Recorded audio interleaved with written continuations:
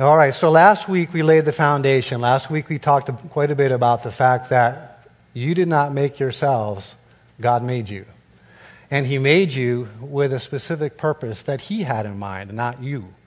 So He made you to carry out a work, to do a job, to fulfill a purpose, if you will. And He created you in such a way that He did not want you to do that by yourself. You can't be a hermit, live on an island, just you and God, and get along. That's not how He designed us. He designed us to carry out the work that He created us to do for Him, for His good pleasure. He designed us to carry out that work, first of all, in union with Him. Perfect unity with God. Secondly, because we are the body of Christ, He designed us to carry out our work together, collectively. So we talked a little bit about the importance of coming together for the purpose of satisfying the will of God and carrying out the work that He's given us, each one of us individually, to do, and how to do that together. It's one thing when it's you and God, because God is perfect and you're not, but you carry the short end of that stick. But when it's you and me, and we all have to get along together, that's where authority comes in. And this is where the tool of authority, understanding how to walk in authority, is absolutely vital for us to come together as the body of Christ to carry out His work. So we laid that foundation last week. And, of course, the destiny is that once we've done that, once we've come together in unity, once we've come together in our purpose and carried out the will of God, then we receive the promise, right? The promise is that then He comes for His bride without spot or wrinkle, and He takes us up with Him, and we have completed the work. So authority is the pathway to unity, and unity then is our fuel for that destiny. We talked about that last week. Don't have time to go back over that. Then we got into some dynamics of authority. We started to talk about the people or the parties in authority, the source, where it all starts with the source. If someone has authority, they're going to delegate authority to the receiver of authority, and it's not for the receiver's benefit or the source's benefit, but it's for the benefit of somebody else that they've delegated that. And then we started to talk about responsibility. So let's get into that. Put slide 5 up, if you would, on our PowerPoints. We had this picture up here, and we talked about authority, and, authority conjures up a lot of different images, and sometimes it's overpowering, it's overwhelming, and the hammer might have that feel to you, but the reality is we talked about the hammer as a tool. And the tool of a hammer, a carpenter's hammer like that, is to put in a nail. And that's its responsibility, if you will. That's what it's designed to do. And we talked about how you can use a hammer for other good things. If you want to crack walnuts open, nothing wrong with that. You can use a hammer for that. And we also talked about how you could break a window open to rob a house. I mean, that's a bad thing to use that tool for. You don't want to use authority for a bad thing. But it's just a tool to carry out a responsibility. So here we started talking about the dynamics. So a responsibility is always delegated first. And I shared with you some insight of my wife and I at School of Ministry some 20 years ago, and how she got it right and I did not, but that's okay. You learn from your mistakes. So responsibility is always delegated first, and then the appropriate authority to carry out that responsibility. And that authority is, again, just a tool to carry along or to carry out your responsibility. And the responsibility is part and parcel of carrying out or fulfilling a purpose. Now, there's different kinds of responsibilities. Take the hammer, for example. If you were building a little dollhouse and you had small pieces of wood and little brads, you'd probably want a tack hammer. Right? If you're building a normal house and doing some framing work, a carpenter's hammer is perfectly good. But if you're putting in a railroad in the old-fashioned way with a spike, you probably want a sledgehammer. So there's different amounts of authority or different types of authority that go with the responsibility depending on what it is you're trying to carry out. So it's always good to match the authority with the responsibility, and then you understand why you have the authority. So, as an example, tonight I have the responsibility to teach on authority to you. So Pastor John, he's the source. He has given me this responsibility to teach on authority. That means I can't stand up here and expound upon thermodynamics. Nor would you want me to. But I get the privilege of teaching on authority. So there's some limits to my responsibility, and I have to stay on course with the topic here. And also it's during the time of the message. So I'm not up here leading worship, and again, you wouldn't want me to do that. We have others who are gifted to do that. But my job is to teach on authority, and I have a time limit as well. You should be thankful for that. Even Jesus had limits on his authority, and Pastor John's talked about this in weeks past, Matthew chapter 20 and 23. I don't know if you have the scripture. We do. Very good. So Jesus said to them, You will indeed drink my cup and be baptized with the baptism that I am baptized with, but to sit at my right hand and on my left hand is not mine to give, but is for those to whom prepared for by my Father. So you can see clearly Jesus, in his walk on the earth, he had limits to what he could delegate out in his walk. And we'll talk more about his responsibility on the earth as we get through tonight's lesson. So responsibility is always delegated to carry out a purpose, and authority goes along with that. And so when the responsibility is complete, there's no more need for authority. Does that make sense? Yeah. Right? So I've been assigned to teach the class. That's my responsibility. I have authority over you during the message time. That means I can ask you to move forward. Some of you complied, some of you did not. And so there will be some discussion on accountability in just a few minutes. But so you have, I have that authority over you for the next 45 minutes or the next 3 weeks. And then after that, once the purpose is complete and I've finished the job, I will no longer have that authority over you, nor would I want it. So I can delegate that back to the pastors. And so you can see why authority then, once the responsibility is complete, it gets put away. And when Pastor John went through the flow of authority at the end of it all, when we all get to wrap it up or present it back into God, and we are all taken up in the air with him, we won't need authority on the earth because there'll be a whole new thing going on. And that's an exciting thing to look forward to. You can put your hammer back in the toolbox, essentially, when the nails are in. Right? That makes good sense. Now, when authority or responsibility are delegated, they're also retained. I know not all of you are parents out there. Obviously, Debbie and I are, but you've all been kids, and you've probably all been asked to take out the trash. And if I said take out the trash, well, Tuesday night, take out the trashman comes on Wednesday, and he doesn't take out the trash, it still has to go out. Guess who gets to do it? Yeah, I do, right? So even though I delegate the responsibility to my son to carry out the trash, if he doesn't take it to the end of the curb, it won't get picked up unless I do. And I'm certainly not going to ask Debbie to do it. So I do it, right? So you still have the responsibility. If Pastor John didn't want me, or he wanted me to take a deeper dive into authority, but obviously he has the ability to do himself. As I mentioned last week, this is content that he created. So if I wasn't available or chose not to do it or rebelled in some way, he obviously would then pick it up and either give it to someone else to do or do it himself. So the responsibility is still retained even when it's been delegated. So think about this from your work standpoint. You have a boss, your boss has asked you to do a job, and if you fail to do that job the way your boss wants you to do it, well, your boss is kind of stuck holding the bag, aren't they? And you can see why that might get a little bit ornery with you if you don't carry it out.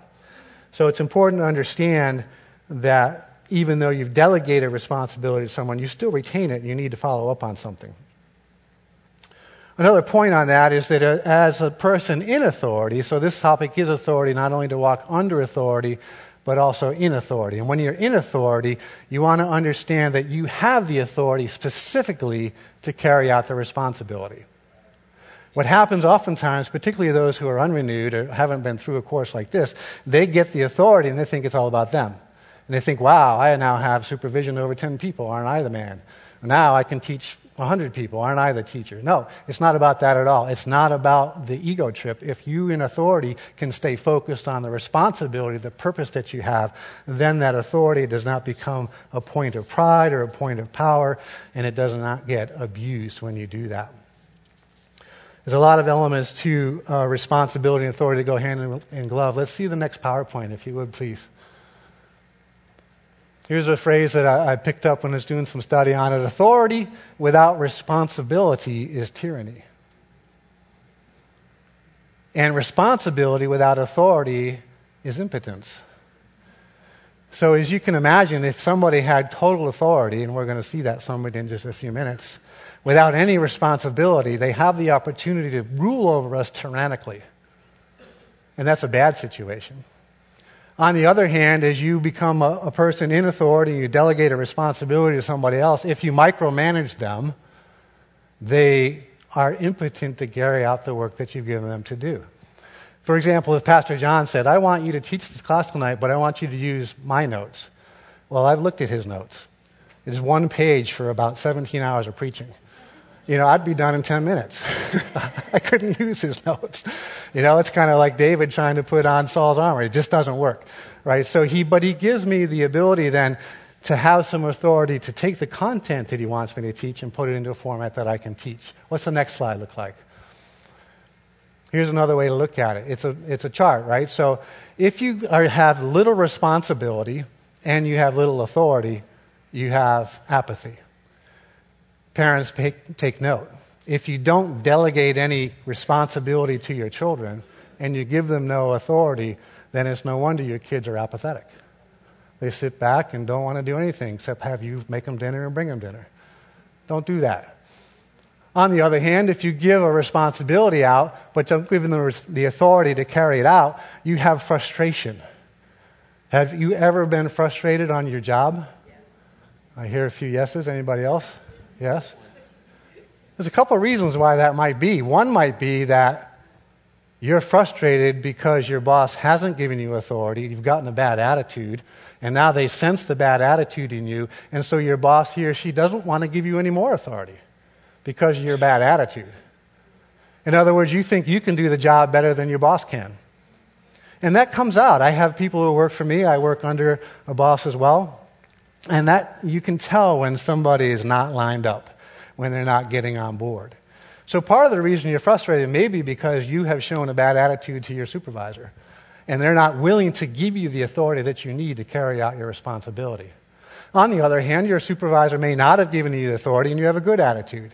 Well, make that attitude be magnified.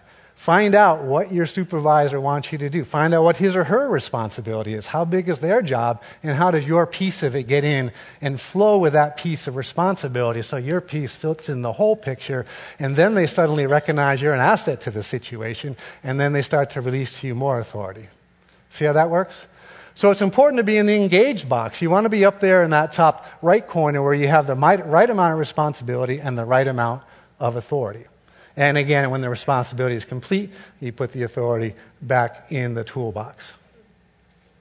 Now, there's one more aspect of it. We'll see the next slide. And it is here. So here we see the authority dynamic. So we talked about this initially last week, for those of you who weren't here. Responsibility starts with a source, and it's given to a receiver. Not only is the responsibility given, but the authority to carry that out. Of course, as I mentioned last week, that it seems obvious, right? The source, the receiver, makes sense. But how often have you tried to take things into your own hands? How often have you been a receiver by taking things into your own hands because you've been frustrated with the source that hasn't been delegated to you? Now you start to do somebody's work that you haven't been called to do. And that becomes a problem. That becomes a burden for you and for the one over you. So the source delegates to the receiver a responsibility and authority to carry it out, and that is always for a purpose, and the beneficiary is never the receiver or the source, is for somebody else. This is God's way of doing it.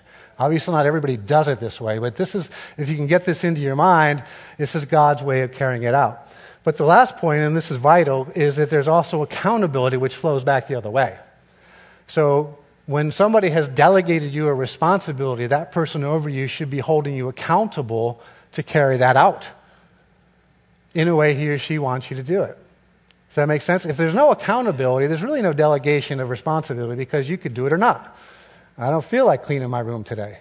Well, if your parent says clean the room, then you need to clean the room. You need to be responsible to do it. And if you choose not to, there needs to be consequences. Let me expand on that example a little bit more. If you're a parent and you have a young child, you want to make sure that you teach the child how you want the room cleaned. It's wrong for you as one in authority to go and inspect the room and yell at the child for doing a bad job if you yourself haven't taught them first how to do it. So you need to set the standard. What is it that's clean for you? What do you mean? I mean, some people is like, well, just make sure there's nothing on the floor so I can vacuum. Other people is like, well, if I run my hand across the top of the molding and I find some dust, you're in trouble. I don't know which one you are. That's up to you. But somewhere in the middle probably is a good balance, right? You need to show your child how you want the room clean. And then you need to explain to them, look, if you aren't going to clean the room the way I want it done, and I come in and look at it, and it's not right, then you're going to lose some privileges. Maybe we'll take away your Game Boy, or, you're 5 years old, you got a cell phone already, it's a smartphone, it's probably $1,000. We're going to take that away from you. I know that's a little bit extreme, but maybe not. there has to be some consequences. And if they fail to do it, you've got to carry out those consequences. So it's important that there's an accountability that goes back with the responsibility. And as you go in and inspect the room and the child loses his privileges, eventually he learns what you want or she learns what you want, and then eventually the room is the way you want it. Happy child, happy parent, no privileges lost, everything goes well. However, that doesn't mean you should stop inspecting. We have a phrase in the workplace, we say, inspect what you expect. So if you're in authority, you should inspect what it is you expect to be done. That doesn't mean be a judge over it, but it means just make sure it's done the way you want it, and if it's not, make an adjustment or tweak here and there. And so you inspect what you expect. And that's holding someone accountable for the standards that you have set. It's vital to understand that accountability applies not only to something as simple like cleaning a room, but it also applies to the work that we've been called to do as a church. God's going to hold us accountable for the work. Remember last week I showed you in the scriptures that God prepared us. He made us. He knew us beforehand, and He prepared us for a purpose, for a work which He designed us to do. He's going to hold you and me accountable to do that work, whatever it might be. And so it's important that we recognize that when we come to that last day, we meet Him at the throne of judgment, He's going to look at the work and judge what we've done. If you look at the 7 letters written by the head of the church, Jesus, to the 7 churches at the beginning, chapters 2 and 3 of Revelation, every one of those references, I know your works. Doesn't say I know your intentions, doesn't say I know your heart. He says, I know your works. And He's going to say that to us, Faith Christian Center, I know your works. And we want to make sure that He's well pleased with the works that He has given us to do. Now, I say that to recognize this, and that is obedience is the standard, not necessarily the results. And I have to be careful here. But obedience is key. We go back to the child and the cleaning the room. If, let's say, the child's only 5 years old and you have a fairly high standard for cleaning the room, if the child struggles, he really is in there laboring for a couple of hours, he can't reach the dust on top of the molding over the closet door, whatever it might be, if he's struggling with it, and he comes and says, hey, Mom, I need some help. I can't quite get that, but everything else is good. Or you recognize that because he's only 5, he has limitations, can't fold his shirts very nicely, whatever. But he's tried. You're pleased as a parent. You're very happy that child has really given it his all. He's really wanted to please you.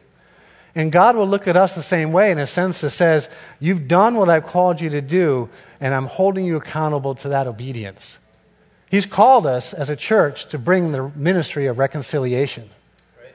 He's called us to go out and tell people good news. You can now be joined back together with God. You have that opportunity to tell people about that. And if you tell people about that, God is going to be pleased with the fact that you told people. Right. Now, whether those people choose to receive Christ as Lord, you will not be held accountable for that. Right. You'll be held accountable for whether you told them. So obedience is the standard. You were told to go. God told Jeremiah to go preach to the kingdom of Judah, and He even said they're not going to repent, but go preach them repentance. Jeremiah's probably thinking, what's up with that, God? I mean, you're already sending me on an errand that can be a failure. But the point is, he did not fail. He went and preached as he was told to do. And God commended him for that. That's the obedience. So whatever God has told you to do, that's what He's going to hold you accountable to do. Not necessarily whether the fruit of that is manifest as you see it or as you expected it to do. Does that make sense to you? Yeah. Yes, sir. Okay. Is there any questions on the dynamics of authority? I hate to open it up to questions, but did I go over something too quickly? Or is there anything that confused anybody or wanted me to reiterate something? Everybody are good? Awesome. So you guys are ready to walk in it already. Good, because next week we're going to talk about submission. All right. But before we get there, we need to understand a couple of other things. One thing I want to teach you a little bit about is the fact that authority comes from within to the renewed believer. So let's first understand who it is that gave us authority and then how He made us in His image. So let's go to Genesis chapter 1. If you have your Bibles, you can look there as well. I want you to see it. But we'll put the scripture up for you. Genesis chapter 1 and verse 1. In the beginning, God created the heavens and the earth. Verse 2, the earth was without form and void, and darkness was on the face of the deep, and the Spirit of God was hovering over the face of the waters. Verse 3a, then God said. And we'll stop there. The first word we see in the beginning, God, this is a Hebrew word, or a Hebrew name, Elohim. Most of you are aware that our Bible is written primarily, the Old Testament primarily written in Hebrew, and the New Testament primarily written in Greek. And so from time to time from the pulpit we'll reference the original language. Why? Because that brings out some depth of understanding. So when we look at this word Elohim, it means supreme God. It's the God of gods. It's the ultimate God. There's no other God but this God who's really God. This is who created the heavens and the earth. But what's interesting about this Hebrew word is that it's in the plural form. So we see Elohim, while it's one word, it's also in the Hebrew language known to be a plural word. Like there is or ours is a plural word in our language. This Elohim, supreme God, implies a plurality, which of course we understand today means the Trinity. In this verse, we see in verse 1, so we see the God the Father, and we see God the Son, and we see God the Holy Spirit.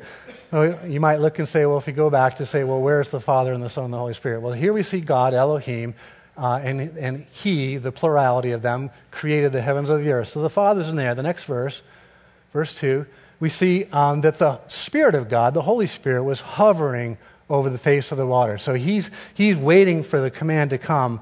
And then we see in verse 3, we see then God said. And God said is His Word.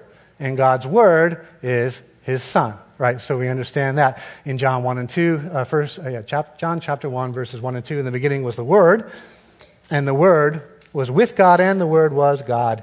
He was in the beginning with God.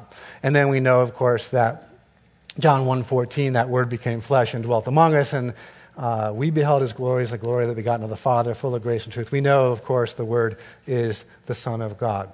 So nothing was made except through the Word of God. And we see the Spirit of God hovering over the face of the deep. So the way God operates, that what we can glean from these first 3 verses of Genesis, and by the way, the book of Genesis is a tremendous book of the Bible because in it are the seeds, the beginnings of all of the principles of the Bible. You can pull things out of Genesis that relate to all of our principal doctrines in our Christian faith. It's a wonderful book to study. But one of them here, of course, we're expounding on the Trinity, and we can learn a little bit about God. We can see God the Father at the center, at the root. And God the Son, now He's responsible for executing or carrying out what it is the will of the Father is, what's in the heart of the Father. The Son is the one who's going to be held accountable to do that. And then the Holy Spirit is hovering over the face of the deep. He's waiting for the word to be spoken. As soon as the word is spoken, the Holy Spirit's in action, things are created. Does that make sense? You can put that next PowerPoint up. Next one. So here we see an image, and these are pictured as a giant sphere. It covers all of the universe, all of creation. But because God is everywhere. You can't hide from God, right? But in the center of that is the heart. It's the Father. And then surrounding that in a spherical way is the Son. And the Holy Spirit, without any boundaries or kind of dotted lines there, express or imagine, if you will, the Holy Spirit everywhere. This is God Elohim. So in here we have a Trinity, but there's no authority because they're one. 3 in 1, right? So the Father expresses His desire, the Son carries out, the Holy Spirit manifests it, but you don't have the Holy Spirit going, man, why do I get the heavy lifting? I don't want to do that job. Son, why don't you step it up and do some of that? And the Father isn't sitting there going, no, you two stop fighting, get it done. No, there's no conflict within the being. They all work as one. Why? Because God is love, and love is complete and whole. So there's no need for authority in here. They work together. They flow together in unity. They're one being. It's hard to wrap our brain around it. 3 distinct persons, but one being. This is the Trinity. So it's interesting that God also made us in His image. So if we go down to Genesis chapter 1, and we'll read in verse 26, God said, let us, there's that plural thing again, let us make man in our, another plural word, in our likeness, in our image, and let them have dominion over the fish of the sea, the birds of the air, and over the cattle, and over the earth, and over every creeping thing that creeps on the earth. So God created man in His own image. In the image of God, He created him, male and female, He created them. All right, we'll stop at verse 27 for now. And so what we see here is let us, the Father, Son, Holy Spirit. And so he makes Adam. And so God, first of all, I want you to remember, I said this last week, I'm going to say it over and over again. God makes man. We are the creation. Right. And oftentimes we lose sight. We think we're all that in a bag of chips, and we're not. We are a creation. God made us. Always remember who he is. When you come in here and there's a reverence for the Lord, because he is creator, he is your maker, and you bow your head and you bow your knee and you worship humbly before him, you are going to see things that you have never seen before. Know who he is. God made man. So Adam was created, but he was created uniquely from the rest of creation. He is the only creation that was made in the image of God. So what was unique about him is that Adam is a spirit being like God is. He was made as a spirit being. He has a soul, which is his mind, his will, and emotions. And of course, he was put in a body suitable for carrying out the work on the earth. Right? we call it our earth suit. So he, Adam, and his race are to function in the likeness or the similarity, kind of like God. Same as the way God functions. So the way he's supposed to function is that Adam, as a spirit being, operates from the will of his spirit. That communicates to his body through his soul, and his body then carries out the work on the earth, just like God did. Does that make sense? That's how he made us. So there should be no dissension, there should be no strife between our flesh and our soul and our spirit, just like God is. It's vital that you get this, because as you walk in submission to him, you're going to know where that source is coming from. So God makes Adam in his likeness, in his image, and he puts him on the earth. In verse 28 of Genesis, it says, Then God blessed them, chapter 1, Genesis 28, Then God blessed them, and God said to them, Be fruitful, multiply, fill the earth, and subdue it, and have dominion over the fish of the sea, the birds of the air, and over every living thing that moves on the earth. So good news is that when God made us, when he made Adam, the first thing he did was poured his blessing out on them. Amen. That's awesome, because we can't do anything without him, right? And the fact that he's blessed this of what he's made is a wonderful thing. And then he gave us a responsibility. He said, okay, mankind, be fruitful, multiply, fill the earth, subdue it. That's your job. You have a job. And he also said, now, because you have a responsibility to fill the earth and subdue the earth, you need to have dominion, authority. And the authority that you need to have is over all the earth. And verse 26 says specifically that let them have dominion over all the earth. This is God's will. And then in verse 28, he's more specific about it, especially the creepy things on the earth. You need to have dominion over them. But God gives us a responsibility to be fruitful, multiply, fill the earth, and subdue it, and therefore the appropriate authority over the earth, which is to carry out the responsibility. Makes perfectly good sense. You with me? All right. Very good. So let's see how this worked. In Genesis 2:19, we see God and Adam cooperating together on the earth. And out of the ground, the Lord God formed every beast of the field and every bird of the air, and he brought them to Adam to see what he, Adam, would call them. And whatever Adam called each living creature, that was its name. Whatever Adam spoke, whatever he said, whatever he confessed, whatever he used his tongue for, so it was. He gave Adam authority over the earth and a responsibility. So he had a responsibility to have dominion over the earth. Therefore, all the animal kingdom will be subject to Adam. And as part of that, he had the privilege to name them. And whatever he named them, it was. God didn't say, don't use hippopotamus. It's too hard to say. God said, okay, if that's what you want to say, hippopotamus, then it's up to you. Go do that. Right? So God yielded to the desire of Adam to name the animals what he named them. He gave us authority over the earth. That's really cool. We know that from Genesis 3:8 that God and Adam often walked in the cool of the day in the garden. They were together. His spirit and one spirit and man's spirit and God's spirit were together. And they were carrying out their responsibility. He was vitally connected to the source of life. Let's see the next PowerPoint. Here we go. So here you see God, Elohim, the Father, Son, Holy Spirit, one being, and he made man in his image, spirit, soul, and body. And notice the colors match. The dark part of the inside, the spirit to spirit. This is where it all drives from. This is where authority comes from. It's from within. It's from your spirit, man. This is how God made it, right? And now your spirit is going to communicate with your soul, your mind, your will, and emotions to motivate your body to do the work on the earth. And you can't do it alone. You need to be staying connected with the Holy Spirit so that He can lead and guide you when you start to stray a little bit. He will keep you on track. He will show you the way to get it done. This is how it worked in the garden. That's pretty cool. Let me give you an example. So let's say, for instance, I happen to work in Brockton, Massachusetts. Those of you know Brockton is not exactly a very pleasant town, fallen on some hard times. But let's say, for story's sake, I leave work and I'm walking down the center of Main Street, and there's a jewelry store downtown. And let's say it's my wife's birthday. And I happen to have gone to the bank the day before, and I have a nice, crisp $100 bill. And my intention, because I'm a last-minute kind of guy and I have to go home, is to get her a gift on the way to my car. So I'm going to go to the jewelry store and take the $100 and buy her a nice set of earrings and bring them home to bless her as a birthday present. It's really sweet of me, right? Come on, guys, give me some help here. Right? So that's good stuff. So that's my plan. Now, the way I'm supposed to work is as I walk down the street, I happen to notice a homeless man on the side of the road. And the Spirit of God prompts my spirit and said, I want you to give that $100 to the homeless man. And my spirit jumps for joy. Says, oh, this is awesome, because I know that when I give, it comes back to me pressed down, shaken together, and running over. I know that what you really want the church to do, if nothing else, is take care of the poor and the widows. I have the opportunity to bless this homeless man with this $100 bill. And I love the fact that God has given me that specific direction to do it.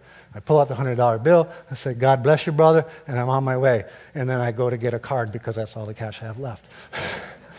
That's how it's supposed to work. And when I get home, my wife is so understanding and lovely, and she would say, oh, you follow God's will today. But that's how God set it up. That's how He wants us to walk. He wants us to hear His voice and to do His work on the earth. And by blessing that $100, we don't know where that went. But how does it really happen today? Even amongst us who should be renewed to this story. What really happens, oh, there's a homeless man.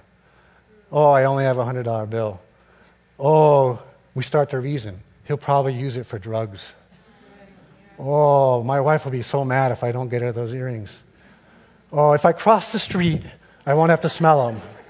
Because they sometimes smell bad. And then I won't get bothered by them. And then you go home or you go to the jewelry store, get the earrings, and off you go. That's what we do. We listen to our flesh, we listen to our reasoning, and we don't even pay attention to our spirit. That's the fallen man. But we are a renewed man. We are set back in the right order the way this is set up. So can you understand how it is that we should respond to authority, particularly God's authority, as it comes from within? We have to recognize that and then be obedient to follow the leading of the Spirit. We have to listen to His voice. This earth, this world is so noisy. There are so many distractions. There are so many things pounding at us day in and day out that if you can't just get it here. You need to be listening to Him all the time. That doesn't mean you need to spend hours a day, but you need to spend within the hour all the time listening to His voice and following His leading. Good. Now, a couple of other key points here. For the gifts of calling, Romans 11:29, the gifts and callings of God are irrevocable. So we go back to our story of Adam on the earth. He's given us responsibility to fill the earth, subdue it, and multiply on it, and the authority to carry that out. He's not going to take that back. And what's neat about it is the fact that when Adam and Eve were on the earth, Genesis chapter 2:25, it says they were both naked, he and his wife, they weren't ashamed. They were in perfect unity with God the Father, God the Son, God the Holy Spirit. Their spirit and His Spirit were one. They walked about carrying out their work together with no shame. Why? Because there was no sin. There's nothing to be ashamed of. They were beautiful creations in the presence of their Creator. And it just doesn't get any better than that. And so it's a beautiful story. Now, what happens, of course, is that the story gets disrupted. And Satan comes to take the authority from Adam. And I won't spend too much time on that, but I do need to let you understand, or make sure you understand how that happened. First of all, who is Satan? Revelation chapter 12, 7 through 9. It says that war broke out in heaven. Michael and his angels fought with the dragon, and the dragon and his angels fought. So right here we see that Satan is a created being, somebody that God made, and he's in the category, a species of angels. And but the good news is in verse 8, they did not prevail, nor was a place found for them in heaven any longer. So the great dragon was cast out, that serpent of old called the devil and Satan, who deceives the whole world. He was cast to the earth, and his angels were cast out with them. So what's happening here is that Satan rebelled against God. Pastor John's already gone over this, but they rebelled against God, and so they were cast to the earth as a prison, as a holding place until their judgment comes. And so when you think about prisoners, there's not a whole lot of rights or authorities they have here. They're just waiting here, right? All right, well, let's see what happens. Go to Genesis chapter 3. And remember last week I told you to bring your Bibles? You know, we've got to do some sword drills. I'm giving you the easy ones. We're going to go to Genesis chapter 3. And I want you to understand the fall, because if you don't understand the fall, you won't understand your salvation, and you won't understand how to walk in it.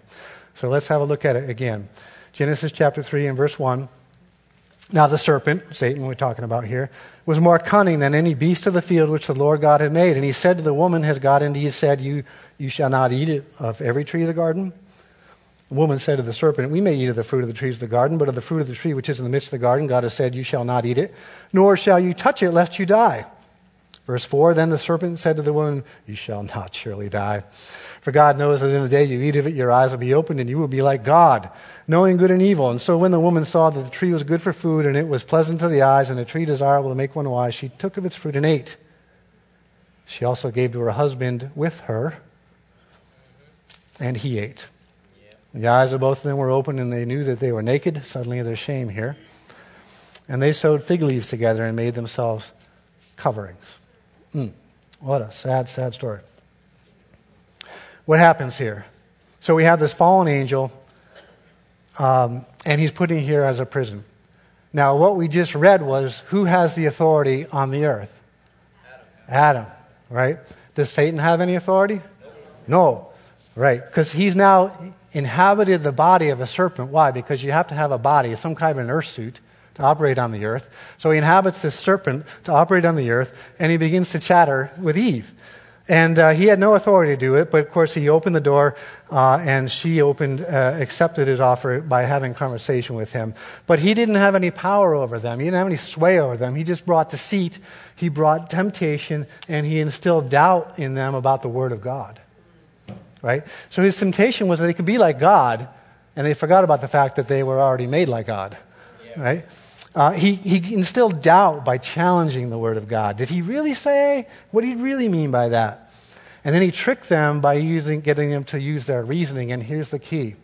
Nowhere in here does it say that they stopped and consulted God, in whom they were in perfect union with. They didn't listen to that inner man, that inner spirit man. They listened to their reasoning and their flesh that said the fruit looked like it was good to eat.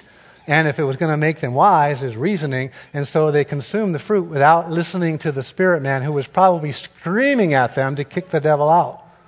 Yeah, right. So they didn't do what they should have done. And instantly, two catastrophic things took place.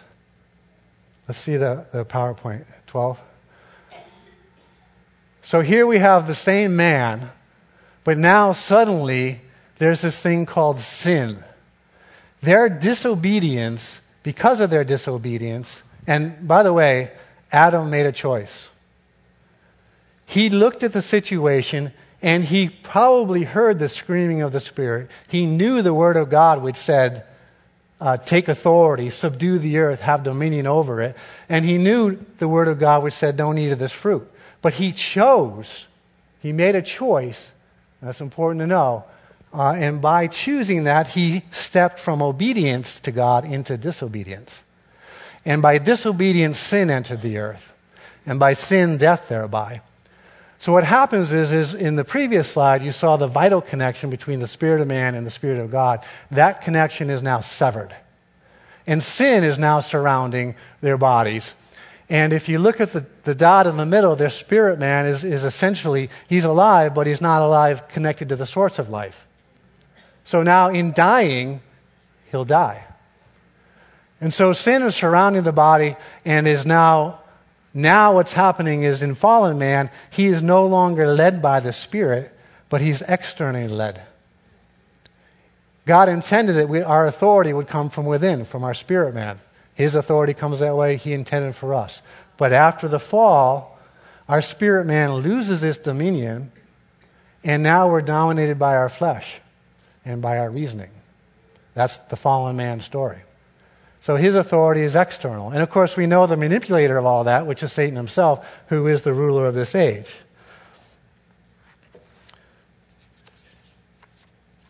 So what happens is we have this scenario, and of course God's heartbroken. You see the arrow. God still wants to be in touch with his man. You show the next slide.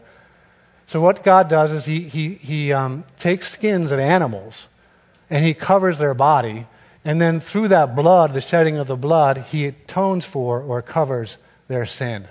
It doesn't take the sin away, but it covers it in such a way that at least externally God and man can somehow, at some times and in some ways, communicate. He's no longer intimate with man, which is what God wanted. That was God's intent. But now they're separated by sin. But all of the Old Testament, as you read through the Moses and the tabernacle and the times of the prophets and the judges, you'll see God connecting with man in some ways through this shedding of blood and the atonement. I don't have time to go into all that detail. But this is the story of all of the Old Testament until the time of Christ. So, the responsibility, so the second catastrophic thing, the first thing is we're separated from God. The second catastrophic thing is that the authority over the earth is given to Satan. You say, well, I didn't see that in the scripture. Well, let's take a look at two scriptures to show you that. Romans 6:16 says, do you not know that whom you present yourselves slaves to obey, you are that one slave to whom you obey, whether of sin leading to death or of obedience leading to righteousness. What happens here is because Adam chose to obey the temptation of the devil, he chose to become under or serve under or be submissive to Satan. So he took all of that authority that he had over the earth and now stepped under the authority of Satan, and now Satan has the authority over the earth. It was as simple as that, and Satan knew it. And so by getting him to succumb to the temptation, choose against God and choose for him, for Satan, he then takes all the authority. 2 Peter 2:19 says it similarly. While they promise them liberty, they themselves are slaves to corruption, for by whom a person is overcome, by him also he is brought into bondage. So Adam was overcome by Satan, and now he is in bondage under him. So he chose to submit, and that made Satan their Lord. Now, interestingly, Satan gets the authority, but who has the responsibility? Adam, right? But now, suddenly, the earth doesn't cooperate with him anymore. Suddenly, you've got briars and thorns. Now, by the sweat of the brow, he has to till the ground. Suddenly, he has the responsibility to try to subdue the earth, but he doesn't have control over the authority, and everything is now working against him. That's the story of fallen man. He's separated from God. He can no longer do it. So God now, God the Father, has to send God the Son to come to the earth to redeem man. And God the Son has to put aside the glory of the Father and come in the form of a man, because God said that man would have authority over the earth. So he puts aside his glory, and he comes in the form of a man. And we don't have a lot of time to go through the story. You guys already know this. But what's important here, actually go to slide 14. Let's finish out the story here, just so you can see. So now we have the Redeemer. So again, he steps off the throne. He comes to earth. He is now born. His father is God, not man. And the bloodline comes from the Father. So he does not have a sin nature. He has God's nature. But he has a soul and he lives in a body, right? And he comes to live on the earth just as you and I came to live on the earth. And he came not for his own glory, for his own purpose, but specifically to redeem fallen man from the situation that he is in. So he came because he had the responsibility to save us. Philippians 2 verses 5 through 8. Paul describes it this way. He says, let this mind be in you, which was also in Christ Jesus, who being in the form of God, did not consider it robbery to be equal with God. That's kind of a weird expression. I always wonder what that meant. He didn't think it robbery. In other words, he didn't think it was sinful. Jesus, who walked on the earth, did not feel it was sinful to say, I'm equal with God. That's how much he and God were the same. It said, but he made himself of no reputation, taking on the form of a bondservant and coming in the likeness of men. And being found in the appearance as a man, he humbled himself and became obedient to the point of death, even death on the cross. Fascinating that when Jesus walked on the earth, he was tempted in all ways as we are. This is Jesus. Yeah. So he came in the form of a man in such a way that he could understand every temptation that you've ever had. Every one. As hideous as that may sound. Don't go too far down that rabbit trail. Okay? But Jesus was tempted. But he did not sin. He remained fully and disciplined to do only what he saw his Father do. And that is the key to why he never fell under the sway of the wicked one. Because he only chose to subject himself to the will of the Father. So even though he was tempted just as everything, and can you imagine, all right guys, there's this woman crying and cleaning your feet with her long hair. Can you imagine? Maybe he had a strange thought, but the thought he never accepted that thought. He rejected it immediately. That's not my Father's will. That thought is not of me. That thought is of the devil. Get away from me, Satan. He had those thoughts. If he didn't, he wouldn't be a high priest who could be sensitive of the feelings that we go through. But he is, according to Hebrews 4:15. We do not have a high priest who cannot sympathize with our weakness, but was in all points tempted as we are, yet without sin. Jesus did only what his Father told him to do, John 5:19. Then Jesus answered and said to them, most assuredly I say to you, the Son can do nothing of himself, but what he sees the Father do. For whatever he does, the Son also does in like manner. I love this one, John 14:9-11. We're going to go quickly because we're rapidly running out of time. Jesus said to him, I have been with you so long, and yet you have not known me, Philip. He who has seen me has seen the Father. How can you say, so show us the Father? Do you not believe that I am in the Father and the Father in me? Does that sound like Adam and God in the garden? I am in the Father and the Father in me.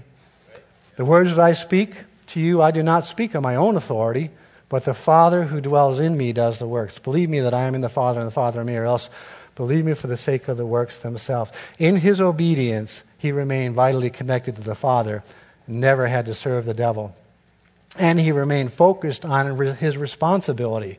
This is important because his responsibility now becomes our responsibility as his body on the earth. His responsibility, 1 John 3:8 says, he who sins is of the devil, for the devil is sinning from the beginning. For this purpose the Son of God was manifested, that he might destroy the works of the devil. Jesus came to destroy the works of the devil. And that's a work that we have to finish up for him. Amen. Galatians 4:4-5 says, but when the fullness of time had come, God sent forth his Son, born of a woman, born under the law, to redeem those who were under the law, that we might receive the adoption as sons. He started that process. Romans 8:29 says, for whom he foreknew, he also predestined to be conformed. For whom he foreknew, he also predestined to be conformed to the image of his Son, that he might be the firstborn among many brethren. Show slide 15. So here we see the redemption. We see that mankind now has got his old form back when he accepts the lordship of Christ. Now he can be led by his spirit man because it's hiding with God's spirit man. He's been redeemed, delivered from the power of darkness and into the glorious light, D2L. You recognize that, right? And that is the church. And so now he, Jesus, the Son, is seated at the right hand of the Father, and he is waiting for us to finish the job of making his enemies his footstools. Does that make sense? Yeah. So now our job, not for our glory, because we've been redeemed, our job now is to reach fallen man and tell them the good news and give them the opportunity to repent. And our job is to stay focused on being led by the Spirit. So if Jesus came and had the responsibility to fill the earth with Christians, to subdue the earth from the work of the devil, how much authority did Jesus have on the earth? Oh, he had authority over the whole earth, right? What did Jesus do? He calmed the storms, right? He calmed the wind and the waves. He healed the sick. He forgave sins, right? Jesus had all authority. He even cast out demons. They were nothing to him. He told 1,000 of them to go in the legion, and off they went.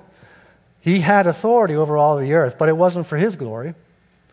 Everything he did was to glorify his Father by carrying out his responsibility, which was to fill the earth with sons and daughters of God, vitally connected to God, and to subdue the earth from the works of the enemy. That was his responsibility, therefore he had the authority over it. So he came and he removed our sin. You notice that it's no longer around us anymore, right? Psalm 103, 11 and 12, for as the heavens are as high above the earth, so great is his mercy toward those who fear him. As far as the east is from the west, so far has he removed our transgressions from us. That's something to shout about. Because there's a lot of sin to be removed, and he took it all. He took it all and paid the price for all of us. It's exciting. And now we have access to God through him. Hebrews 4, 14 through 16, we'll finish that series of verses off. It says, seeing that we have a great high priest who has passed through the heavens, Jesus the Son of God, let us hold fast our confession. Whatever we say, whatever Adam said, let us make sure our confession is right. For we do not have a high priest who cannot sympathize with our weakness, always tempted as we are, yet without sin. Let us therefore come boldly to the throne of grace, that we may obtain mercy and find grace to help in time of need. So, his responsibility was to fill the earth and subdue it. He's now seated at the right hand of the Father. The same responsibility falls on our shoulders. We'll talk more about that in coming classes.